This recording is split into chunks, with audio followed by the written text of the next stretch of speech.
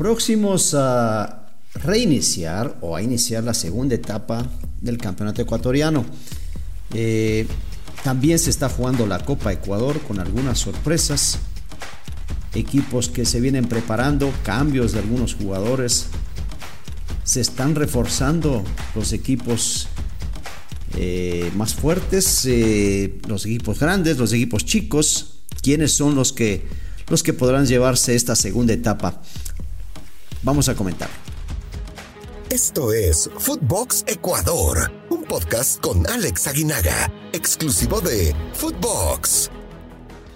¿Qué tal, amigos? ¿Cómo están? Un gusto saludarles. Soy Alex Aguinaga en este nuevo episodio de Footbox Ecuador, un podcast exclusivo de Footbox. Y sí, tuvieron un receso importante los equipos para poder reacomodar sus líneas, contratar algunos refuerzos que se notó en esta primera etapa que les faltaba, la salida de algunos técnicos, la llegada de otros, jugadores que cambian de un equipo a otro, bajas sensibles, algunos por lesión, otros porque los técnicos ya no los quieren, la Copa Ecuador en medio de este torneo entre una y otra etapa, la cercanía del Mundial de Fútbol, que no es menos. ¿Por qué? Porque lógicamente muchos jugadores querrán subirse a ese barco llamado Selección Ecuatoriana en Qatar 2022. También los riesgos que esto conlleva, porque está muy cerca también el Mundial, estamos a 5 meses y bueno, el temor a sufrir una lesión, alguna entrada demasiado fuerte. Hay un montón de circunstancias que se van a vivir en esta segunda etapa, que no va a ser nada fácil para nadie, mucho menos para los jugadores que quieren o que están considerados dentro de ese grupo de seleccionados, como también nada fácil para los técnicos al momento de decidir qué jugador va a la cancha o qué jugador se queda en la banca. Difícil también para los directivos, porque realizas la contratación de un jugador pensando en lo que te puede dar y se van dando estas circunstancias. No es nada sencillo, indudablemente, y habrá que ser muy cauto nosotros en nuestros análisis, pensando lógicamente en lo que el jugador está viviendo en ese momento. Pero bueno, eso ya lo iremos viendo conforme se vayan dando las fechas y podamos hablar ya directamente o ya más concretamente de lo que suceda en la cancha. Pero por ahora podemos hablar de algunas sorpresas, de reglamentos de la federación con respecto a la Copa Ecuador que se está jugando, y quién puede calificar o qué estás entregando precisamente al campeón, qué le vas a dar. Y dentro de lo que podemos conversar indudablemente es lo siguiente, y me refiero al reglamento de la Copa Ecuador. En el artículo 13 habla del club campeón de la Copa Ecuador 2022 obtendrá el cupo correspondiente a Ecuador 4 para la Copa Conmebol Libertadores 2023. El club clasificado deberá de cumplir con los requisitos de la licencia de clubes Conmebol. En el caso de que el campeón de la Copa Ecuador sea un club de la primera categoría Serie A y que producto de su ubicación en el campeonato nacional de la primera categoría llegara a obtener un cupo como 1, 2 o 3, es decir, ya sería estaría en un lugar mejor, su lugar como Ecuador 4 lo ocupará el subcampeón de la Copa Ecuador, siempre que para el año 2023, es decir, cuando participe, este sea un club de la primera categoría Serie A. O sea, no puede ser no puede jugar la Copa Conmebol ningún equipo que sea de la Serie B o de la segunda división, y que además debe tener el requisito de que tenga la licencia Conmebol. Es decir, puedes quedar segundo, pero no puedes participar. Entonces, me parece que es raro esto. Es decir, organizas un torneo donde puedes participar, pero si no eres campeón, no vas a poder hacerlo, y además tienes que tener la licencia de Conmebol. Para esto, dentro del reglamento de competencia de la Conmebol, cuando un equipo califique a un torneo internacional, aquí vamos a ver, es la aplicación a título extraordinario del sistema de concesión de licencias de clubes para participar en las competiciones de clubes de confederación. Es en el artículo 71, dice: si un club se clasifica por los resultados, lo leo mejor, si un club se clasifica por sus resultados deportivos para participar en una competición de clubes de la Conmebol, pero no se ha sometido al proceso de concesión de licencias o se ha sometido a un proceso de concesión de licencias inferior o no equivalente para los clubes de primera división que pertenecen a una división distinta de la primera división a la asociación miembro, puede, en nombre del club, solicitar la aplicación a título extraordinario del sistema de concesión de licencias de clubes. ¿Qué quiere decir esto?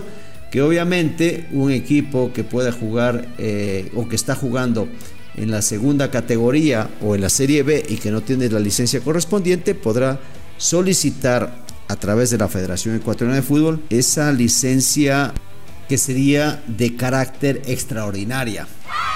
No la serviría nada más por el momento en que esté participando el club en los torneos que organiza la Conmebol. Así que mucha atención con ese punto.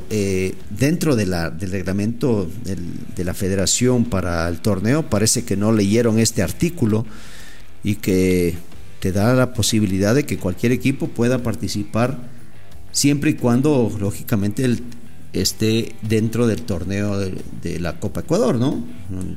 Así que lo puede ganar en la parte deportiva y que tiene esa posibilidad. Vemos equipos que se están sumando a lo que es la Copa Ecuador, que son equipos importantes, son equipos que realmente se ven bien, se ven fuertes, se ven con ganas. No nos olvidemos de lo que sucede con los equipos de primera división, que son mucho más fuertes indudablemente, que tienen en sus filas a jugadores de la misma selección ecuatoriana y otros de las categorías menores, hablando de jugadores de la categoría de la Serie B, por ejemplo, donde tú ves a jugadores que tienen mucha calidad y que están jugando en equipos de la Serie B, equipos de la segunda división. Sí, indudablemente los equipos que están en la primera tienen mayores posibilidades de avanzar, pero en estas etapas siempre van a ser visitantes a un solo partido. De los juegos más interesantes, ¿no? Se viene, por ejemplo, el equipo Unión Manabita, o llamado ahora Río Aguarico, recibiendo al Emelec, o un partido que un par de años atrás, no mucho tampoco, era un partido entre los equipos más ganadores del torneo ecuatoriano, el Nacional frente a Barcelona, que se repite ahora con un Nacional a la baja, con un Nacional que está jugando en las divisiones,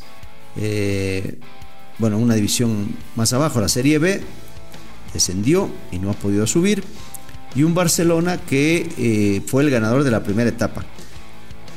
Diferente situación, la del MLE, que juega frente a Unión Manabita, ¿no? Obviamente, o ahora conocido como Río Aguarico, y que es un equipo que juega en segunda división.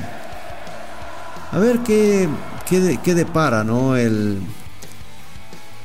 Lo que viene precisamente en estos partidos de la Copa Ecuador, por el tema de lo que se está viviendo en Ecuador con el tema del paro nacional y demás reclamos de parte de un grupo de ciudadanos.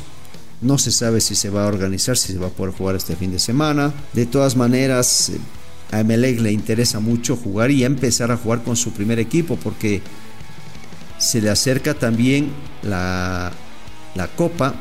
Tiene que jugar en condición de local frente al Atlético Mineiro en 2 semanas, más o menos, y tiene que empezar ya el torneo para el 2 de julio. ¿Qué es lo que sucede ahí en este aspecto, ¿no? Con todos los equipos, sobre todo los que estuvieron ahora descansando, en que tienen que retomar, tienen que volver al ritmo. Ya se dieron casos de que equipos como el Bonita Banana le gane al Deportivo Cuenca, además que le gana bien, o pensar que, por ejemplo, equipos como el Emelec, que va a jugar contra Unión Magdalena, tengan que hacerlo y ganar su paso en esta Copa Ecuador, que no es nada sencillo para nadie, ¿no? El poder perder una posibilidad de avanzar y de seguir jugando con la mentalidad o la posibilidad de ser el Ecuador 4, un Vargas Torres que le elimina a Técnico Universitario, o La Unión que le gana a Macará. Manta le dio muchos problemas a Liga de Quito. Delfín que califica también después de un empate y por penales sobre Independiente Juniors.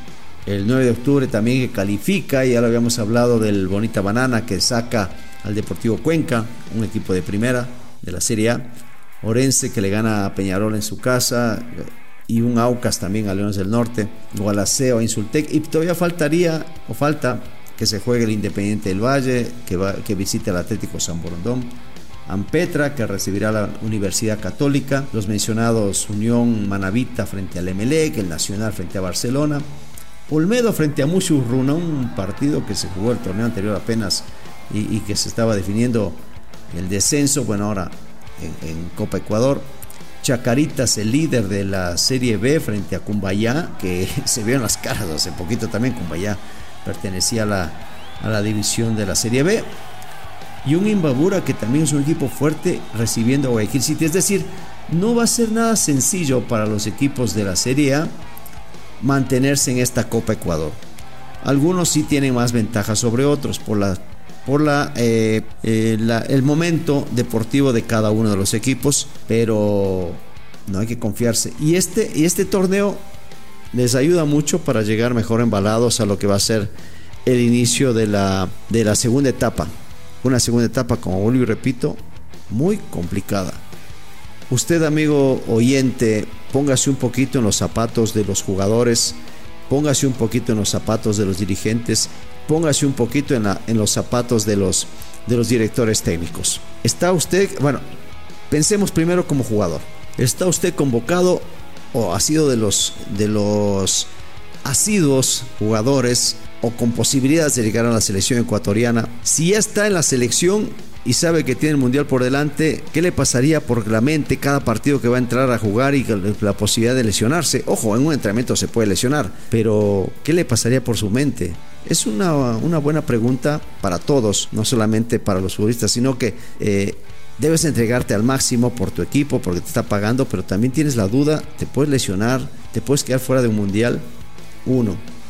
Si eres un jugador que no está considerado en la órbita y te vas a partir el alma para que te llame el profesor Alfaro, jugarás con otra exigencia, también con el riesgo de lesionarte, por eso es un riesgo que todos los jugadores viven. Como directivo, contratas un jugador que puede o no llegar a la selección y te da o no lo que tú esperabas de él, y no sabes hasta qué punto se está cuidando. Y lo mismo el director técnico, tener que jugar con los mejores, pero sin embargo les queda esa duda de cuánto o de quién dará el 100%. Esta duda se la dejamos, amigos, a todos ustedes, nuestros amables oyentes, para que lo puedan platicar inclusive con sus propios amigos y decir qué harías tú en caso de saber que vas al Mundial Qatar 2022. Les mando un fuerte abrazo, ahí quedan las dudas, los veo el día lunes, cuídense, bendiciones para todos. Footbox Ecuador con Alex Aguinaga, exclusivo de Footbox.